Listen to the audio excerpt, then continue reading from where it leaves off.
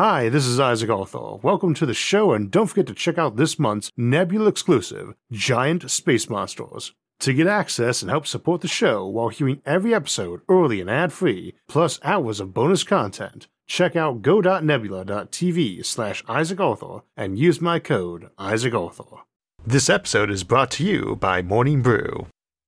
Possibly the biggest difference between detecting a ship in space as opposed to on Earth is that there is no horizon to hide behind, except perhaps for a black hole's event horizon. Probably one of the most popular tropes in science fiction is the idea of the stealth or cloaked enemy vessel, station, or even planet. For today's Sci-Fi Sunday, I thought we would explain why stealth in space is considered so difficult to achieve, and discuss a few of the possible workarounds to each hurdle to hiding things. As always, this will be a detailed discussion of the topic, so if you can slip past your housemates unnoticed, go discreetly grab a drink and a snack and settle in for a while with us. I want to emphasize though that under known science, the burden is high for achieving stealth, and a lot of the workarounds will qualify as what we call cloak tech, technologies so advanced they are indistinguishable from magic, and probably technologies that will be fictional for a very long time, and maybe forever. With that in mind, it is a good choice for a Sci-Fi Sunday, since we tend to relax how stringently we stick to known physics compared to our regular Thursday episodes. We probably need to start by asking what we mean by stealth. We are talking about hiding a spaceship from physical detection from an opponent, with roughly equal resources and technology.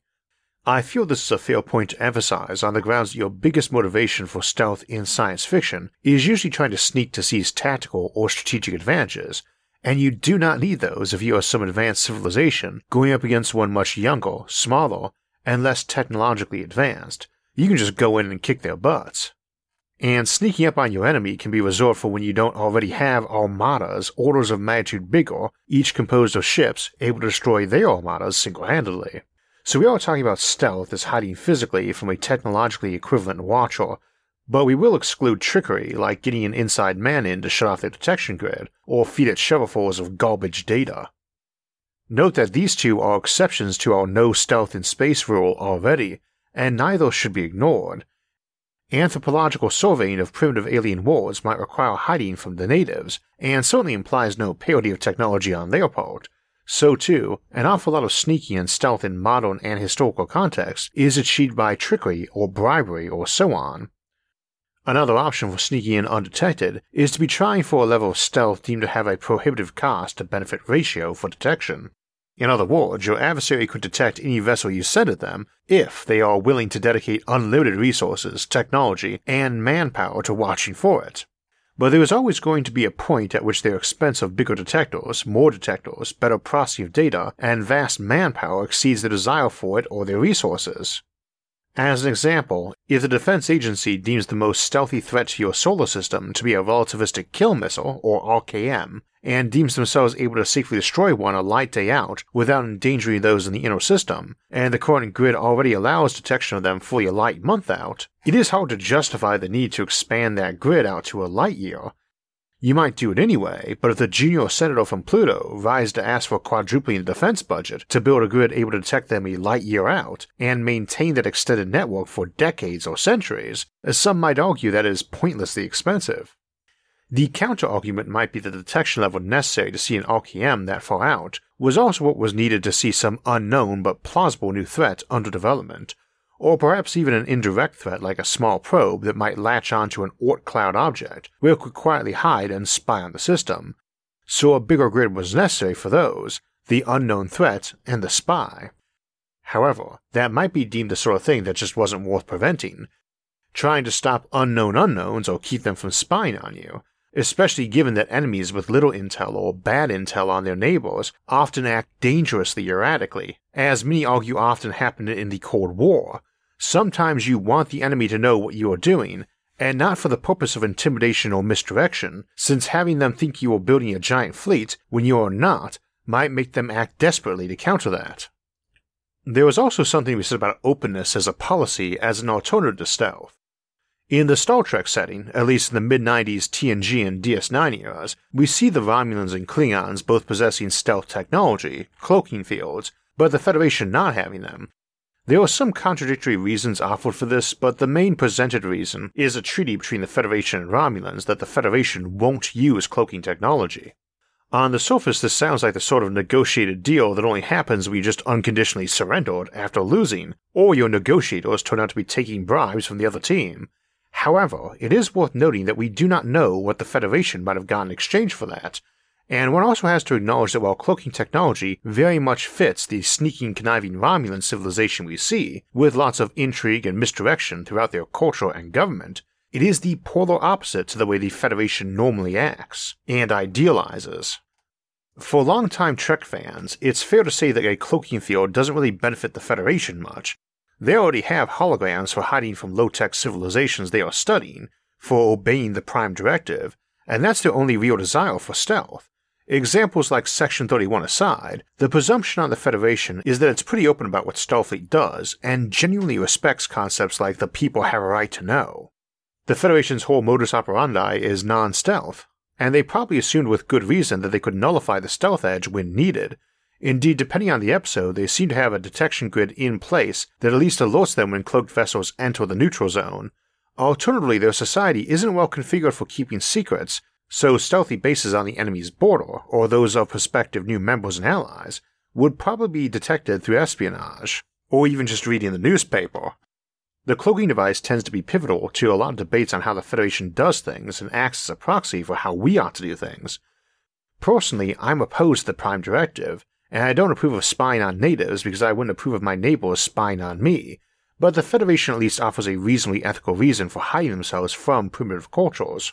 I emphasize that because I mentioned how a civilization is bound to draw some sort of risk versus cost line on how big and omnipresent their detection grid needs to be, but they also might not like the idea of their own government being quite that omniscient, since it might turn its eyes on its own citizens too, and thus they might build internal blind spots in.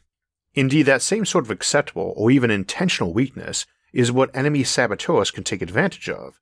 Such being the case, you might even limit your external capabilities somewhat in acknowledgement that the new extended detector offers minimal advantage, but the enemy could easily hire a mercenary strike force from your own population to go blow it up for 1,000th the price you pay to maintain it. Now, those are some ways you can sneak around without needing to be stealth, but we're really interested in physically hiding right now, and that's very difficult. To explain why, let's start by pointing out that the light coming from the dimmest stars visible to the naked eye hits Earth with a brightness per unit area of about 20 nanowatts per square meter. In relative terms, we can see the star Vega very clearly even though it's 25 light-years away, or 240 trillion kilometers away. It is the second brightest star in the sky, and the one whose apparent magnitude is set as exactly 0 for that scale. It gives off roughly 16 times 10 to 27 watts of power, 40 times what our sun emits. It would drop off the edge of naked eye visible if it was moved about 20 times farther away, where it would be 20 squared or 400 times dimmer. In other words, something 400 times dimmer than Vega appears in our sky would be just barely visible to the naked eye. Needless to say, we can do a lot better than the naked eye, but as an example of the visibility of spacecraft, the old shuttles on takeoff emitted around 12 gigawatts of heat and light as they launched. Vega is more than a billion times brighter than that, but because light falls off with the inverse square of distance, the shuttle would be roughly as bright as Vega when it was about a billionth this far away, or about 277,000 kilometers away, nearly as far as the moon is. The shuttle should still be naked eye visible over 5 million kilometers away with main engines on. Keep that in mind when next reading a sci-fi story about a daring smuggler landing their ship undetected on a planet. Our best modern optical telescopes could see that shuttle-bright object about 10,000 times further away, incidentally, out at distances we only discuss in terms of AU or light days, 360 AU or 2 light days, about 10 times the distance to Pluto. We might assume more advanced civilizations have better telescopes than our current ones. Obviously, you would have to be looking right at the object to see it, which is a distinct limitation with a telescope as it necessarily has a very limited range of view, but it illustrates a point that is probably as relevant as the claim that there is no stealth in space, and that is that any stealth you had is gone the moment the searcher has good reason to point their gear in your general direction. It is also important to understand that the shuttle's drive is far too weak to do anything like the maneuvering that we see on your typical stealthy sci-fi spaceship. They need more power than that, and a powerful engine emits either EM radiation or very hot gas that gives off EM radiation, but their only methods for stealth are either to find some way not to emit it at all, to direct most of it in a way that will miss the enemy's detectors, or to have that power come out of something they cannot detect. Your eyes, for instance, can't see infrared light or radio waves, and while we can make instruments that can see those, we have a hard time seeing neutrinos and still can't see dark matter. So if your thrust is coming out as neutrinos or dark matter, you would be quite stealthy to us, but it also implies you have a material for deflecting, reflecting, or absorbing neutrinos or dark matter, and those are capable of interacting with those particles by definition, so you can also use them to build detectors for those particles, which triggers our early caveat about how we aren't discussing your ability to be stealthy to a sorcerer whose technology is way inferior to your own. In other words, if you can build a drive based on some exotic technology, assume your adversaries can build detectors based on it too. This is usually much easier. The thing is, even these seemingly invisible things as propellants, invisible to us anyway, still would not result in a ship we could not detect. Everything in known physics emits light, and truth be told, even black holes are not really an exception to this, not in a practical sense. The frequency of that light can vary. Ultra-hot things can emit frequencies far higher than our eye can see, like ultraviolet or even X-rays or gamma rays.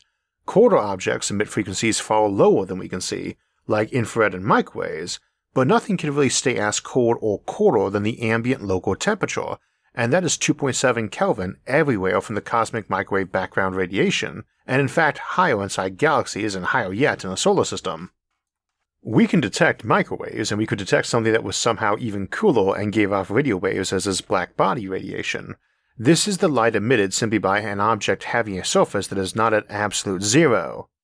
As a quick note though, this is not totally undetectable, but it is pretty dark. An object at a mere 5 or 6 Kelvin, double the CMB, but probably as cold as you could plausibly get the hull of a spaceship to be for an extended period, even with everything shut off including life support, would emit less than 100 microwatts per square meter, several million times less than the infrared emitted by a room temperature object per square meter of surface area. Very weak, but remember what we calculated with seeing a star or space shuttles. A cell phone or walkie-talkie or Wi-Fi router is only broadcasting 10 to 100,000 times stronger than a single square meter of that ship's hull is emitting. That ship is probably a lot bigger than a square meter. Remember that we could hear the Voyager space probe even after it went past Pluto, and its radio transmitter was only a bit stronger than your cell phone. So everything emits light, in some frequency or another, and that frequencies and spectrum it emits tells us a lot. Indeed, you can calculate speed off the redshift or blueshift of the light off from what you would anticipate from other characteristics of the ship or object. Not only does everything emit light, everything also has specific amounts that it reflects, absorbs, or transmits light through itself, and for any given frequency of incoming light too. This means it's very hard to be stealthy against someone engaging in an active scan, which is where you emit light at an object and see what bounces back, rather than just what hits it naturally. A couple things folks forget when discussing this topic a lot. First, they are not limited to detecting return signals from the emitter, which is how we can outfox a lot of terrestrial radar systems with clever bouncy of radar signals hitting an aircraft. Especially if it's their home system, they probably have millions of satellites scattered all over the place that can pick up scattered signals. You have to remember the plausible scale of such civilizations. They really ought not be tiny little villages on a single planet in an otherwise empty solar system. They probably have billions of space habitats on, in, or around every hunk of rock in that system, home to quadrillions of people all living on an economy powered by cheap energy and smart automation. They don't have a starship or two out patrolling deep space and a few defense satellites. They've got scouts, vanguards, and picket ship squadrons that would probably dwarf the typical high-budget sci-fi films displayed armadas. And you have to remember that scale. When they send out an active signal, if they want to, they can be pinging a pocket of space with thermonuclear warheads, not flashlights, and probably have directional detection beams that can turn gigawatts of power on some tiny volume of suspect space whole light years away. But suppose your ship has a magic ultra-black hole that can absorb any frequency of light it encounters. That's great, now gets warmed up by that light and emits black body radiation. Your ship was already emitting black body radiation, so the increase in frequency tells your enemy even more about you. Okay, instead your ship can scatter light, perfectly reflect it and away. This is also great. Your enemy probably has probes and detectors all over the place, especially in their home turf. They probably also know about the trick of using a signal as their active detection emission, so you're not just bouncing some random light off, you're bouncing at a specific frequency with some pattern in it too, like the time the signal was sent at and the ID code of the sender. Now 2 other detectors at different angles pick that up, and between the 2 of them, they know exactly where you were when that signal bounced off of you. That does leave being transparent to light, but we'll come back to that. You also have to worry about blocking ambient light, all those stars behind you, and while you can simulate those by having lights on your hull of the right wavelengths mimicking the spectrum of the star you would be blocking, that obviously only works on one single line of sight. Folks off to the side wouldn't expect you to block that star and would think it weird to pick up that frequency. That said, that is a good way to sneak toward a star system.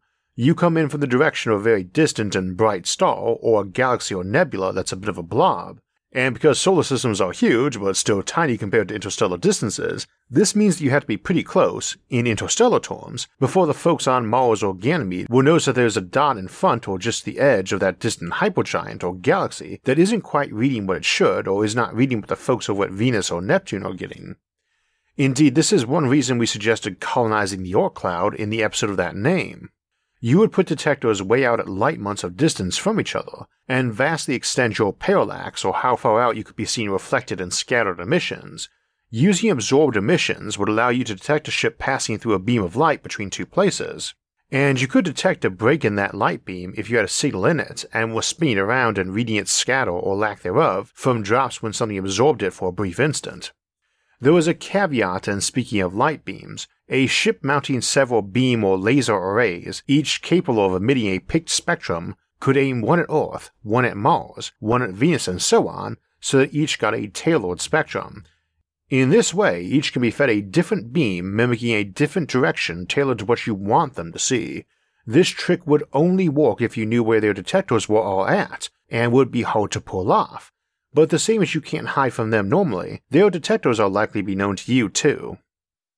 So everything emits light and everything reflects, scatters, and absorbs light.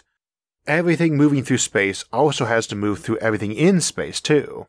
By and large, a spaceship, while coasting, is pretty stealthy, especially compared to when it does anything to change its speed or direction. Any use of thrust is going to be a big signal flare and will be hard to hide by imposing something between you and the other folks, like an asteroid, for 3 big reasons. First, let's say you're using an asteroid for cover. Light from your exhaust may not be visible, but you still have a big stream of hot gas blowing backwards. Hot gas gives off light, and gas scatters and absorbs light in a characteristic fashion, so your rocket plume is still very visible, and this would probably apply to most other drives we might imagine in some way too. Second, you're only invisible to the folks on the opposite side of that asteroid, so same as with trying to ride a star in as cover like we just discussed by mimicking a signal, anybody at a different angle is going to see you. And third, the faster you're going relative to that object, the less time you have for pulling any maneuvers. A rapid course change at interplanetary speeds will kill everyone in that ship, and if you're going much faster than tens of kilometers per second we consider interplanetary, less than 1,000th of light speed, you would even manage to kill cyborgs, posthumans, androids, or AI with such a tight turn. If you don't complete that turn that fast, they still see you. Turning behind something big and distant like a star helps, so fleets might alter course when they thought they had a star between them and their enemy, but their enemy probably would be aware that blind spot was coming and pay close attention. Don't rely on trying to turn behind a black hole either. They are actually smaller than such asteroids, and they won't hide your turn unless you make it inside the event horizon, in which case you are successfully stealthed, but you would never get a chance to brag about that accomplishment. Conversations about stealth in space tend to often bring in black holes, and I would warn folks off assuming they offer any advantages for that. Black holes are not invisible. You would never have a shot of getting a normal black hole undetected anywhere near a star system, and beyond being visible in terms of their gravitational pull, in the electromagnetic sense they are just much darker than stars, except for when there's lots of gas and dust nearby them, in which case they can be much brighter than stars. And that brings up interstellar gas because it is everywhere, and denser in some spots, and it reacts to being hit by fast-moving objects. Space may be pretty empty, but when you are moving at a decent fraction of light speed, you are hitting a lot of gas and dust particles, and each is going off with energies comparable to atomic bombs or even antimatter in terms of energy release per unit of mass. This is not something that is terribly stealthy, and the faster you want to go, the bigger this signature is going to be, rising loosely with the cube of speed even before factoring in relativistic effects. If you go 10 times faster, each collision carries 10 squared more energy, and collisions with gas and dust are happening 10 times as often since you plow through 10 times as much space every moment. 10 times the speed, 10 cubed, means 1,000 times the power signature of plowing through space. On the alternate side of this, the slower you go, the more time the enemy has to detect you, and the more time they have to act once you are detected. This does bring up one example of effective stealth though, because same as you often have to uncloak in fiction to fire your weapons, there is a point at which you are going to get detected, and there is a point at which it no longer matters, especially if you don't have a crew on board that needs to survive. It is hard to throw a black hole at a star system without someone noticing, not just the gravity but the accretion disk it will pick up as it travels, and all the light and gas it will bend or accelerate, and all the signals passing by it that it will warp. Still, it's a lot stealthier than a star of equal mass, and it has an advantage going for it.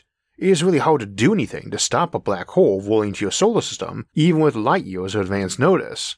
See our episode Weaponizing Black Holes for a lot of uses as well as counters and counter-counters of various natural and artificial black holes as weapons. So that's the basics of why we say there is no stealth in space. In one sense, it is hyperbole. We gave plenty of ways you can hide, but in another, it's one of those really ironclad statements approaching a law, like thermodynamics, entropy, and no free lunches or fast light travel. You need a perpetual motion machine or warp drive or time machine, various bits of clock tech to violate those. To close for the day, those also offer some modes of stealth, but often the technology offers a means of detection too, which is why I put that caveat near the beginning about stealth only counting for opponents of similar technological prowess. A time machine can obviously let you avoid detection. You just jump back before their detector grid existed and blow up the folks who designed it, or the amoeba they evolved from. Some material that lets you turn into a phantom or ghost who doesn't interact with outside particles, be it interstellar gas or photons, might permit stealth but makes navigation difficult for you too. The tech that might permit you to navigate while in phantom mode probably can be used to detect ships in phantom mode too. A FTL drive or faster than light drive lets you arrive before the light you are emitting arrives, or the light they bounced off you as you approached. Some sort of perpetual motion machine, violating entropy as it does, might offer true cooling, even down to near absolute zero temperatures of nanokelvin, rather than our normal method of just moving heat around. A ship propelled by selected matter to energy conversion might be able to convert matter into beams of neutrinos to shoot out the back, and further aim them off in directions so no one directly behind them and pursuing them could detect them, or directly in front of them as they slowed to attack a planet. But beware assuming these offer no counter. If your ship runs by shooting some faster-than-light particle out the back, or communicates to home with such particles, then the enemy sensors can detect those particles. If you've got perpetual motion machines for keeping your ship eternally super cool, then the enemy has them for generating constant and powerful active detectors, and more importantly maybe for running their economy and factories to churn out endless armies of probes. We also need to keep in mind that for quasi-stealth options, like slipping your ship in as a mundane natural object, or as one tiny ship with a fake transponder code around a busy planet's orbital space, this might work, but do need to be kept in context that such civilizations probably do have those swarms of probes and detectors and countless humans or AI checking for anomalies in the data, but such pathways probably do offer a better chance for success. We never know what new science and technology might emerge to shatter this apparent rule about stealth in space, but hopefully by now it is clearer why this is so hard. Feel free to suggest and debate some scenarios for stealth in space with hypothetical technologies in the comments below, or for ways to do stealth under known science too, of course, if you can think of one. I've heard a lot of them suggested over the years, but if there's a way to be unseen under known science, I have yet to see it. So we were talking about stealth spaceships today sneaking up on us, and I suspect I'm not the only one who often checks my social media only to find out some new crisis or talking point has snuck up on me that everyone else seems to be talking about. On the other hand, it's just plain unhealthy to tune into the 24/7 doom and gloom news cycle. You need to keep up with the news though, and that's why I read Morning Brew. It's a daily free newsletter that gets you up to date on tech, business, and finance news in just 5 minutes, replacing dry, dense, and boring news with witty, relevant, and informative content, and in a fast fashion that lets me get up to date on the world in 5 minutes over a cup of coffee. So I can get updates on the current space race or how Bitcoin and cryptocurrency are doing, and again, all the content is free. It only takes about 15 seconds to subscribe. To envision the future, we need to stay up to date on the present, and if you're interested in business, finance, or tech, there's no reason not to subscribe. Just click the link in the episode description and start waking up with Morning Brew every morning. So we looked at hiding spaceships today, and on September 23rd we'll continue that discussion by looking at not just at hiding spaceships but entire civilizations, as we return to the Fermi Paradox for hidden civilizations. Before that though, next week we will celebrate the 7th anniversary of our first episode, Megastructures in Science and Science Fiction, by looking at megastructural death on September 16th. Then we will have our monthly livestream Q&A on Sunday, September 26th at 4 p.m. Eastern Time, before closing the month out by asking if it's possible for future civilizations to exist without money on September 30th. Now, if you want to make sure you get notified when those episodes come out, make sure to subscribe to the channel, and if you enjoyed the episode, don't forget to hit the like button and share it with others. If you'd like to help support future episodes, you can donate to us on Patreon or our website, isaacarthur.net, which are linked in the episode description below, along with all of our various social media forums, where you can get updates and chat with others about the concept of the episodes and many other futuristic ideas. Until next time, thanks for watching and have a great week.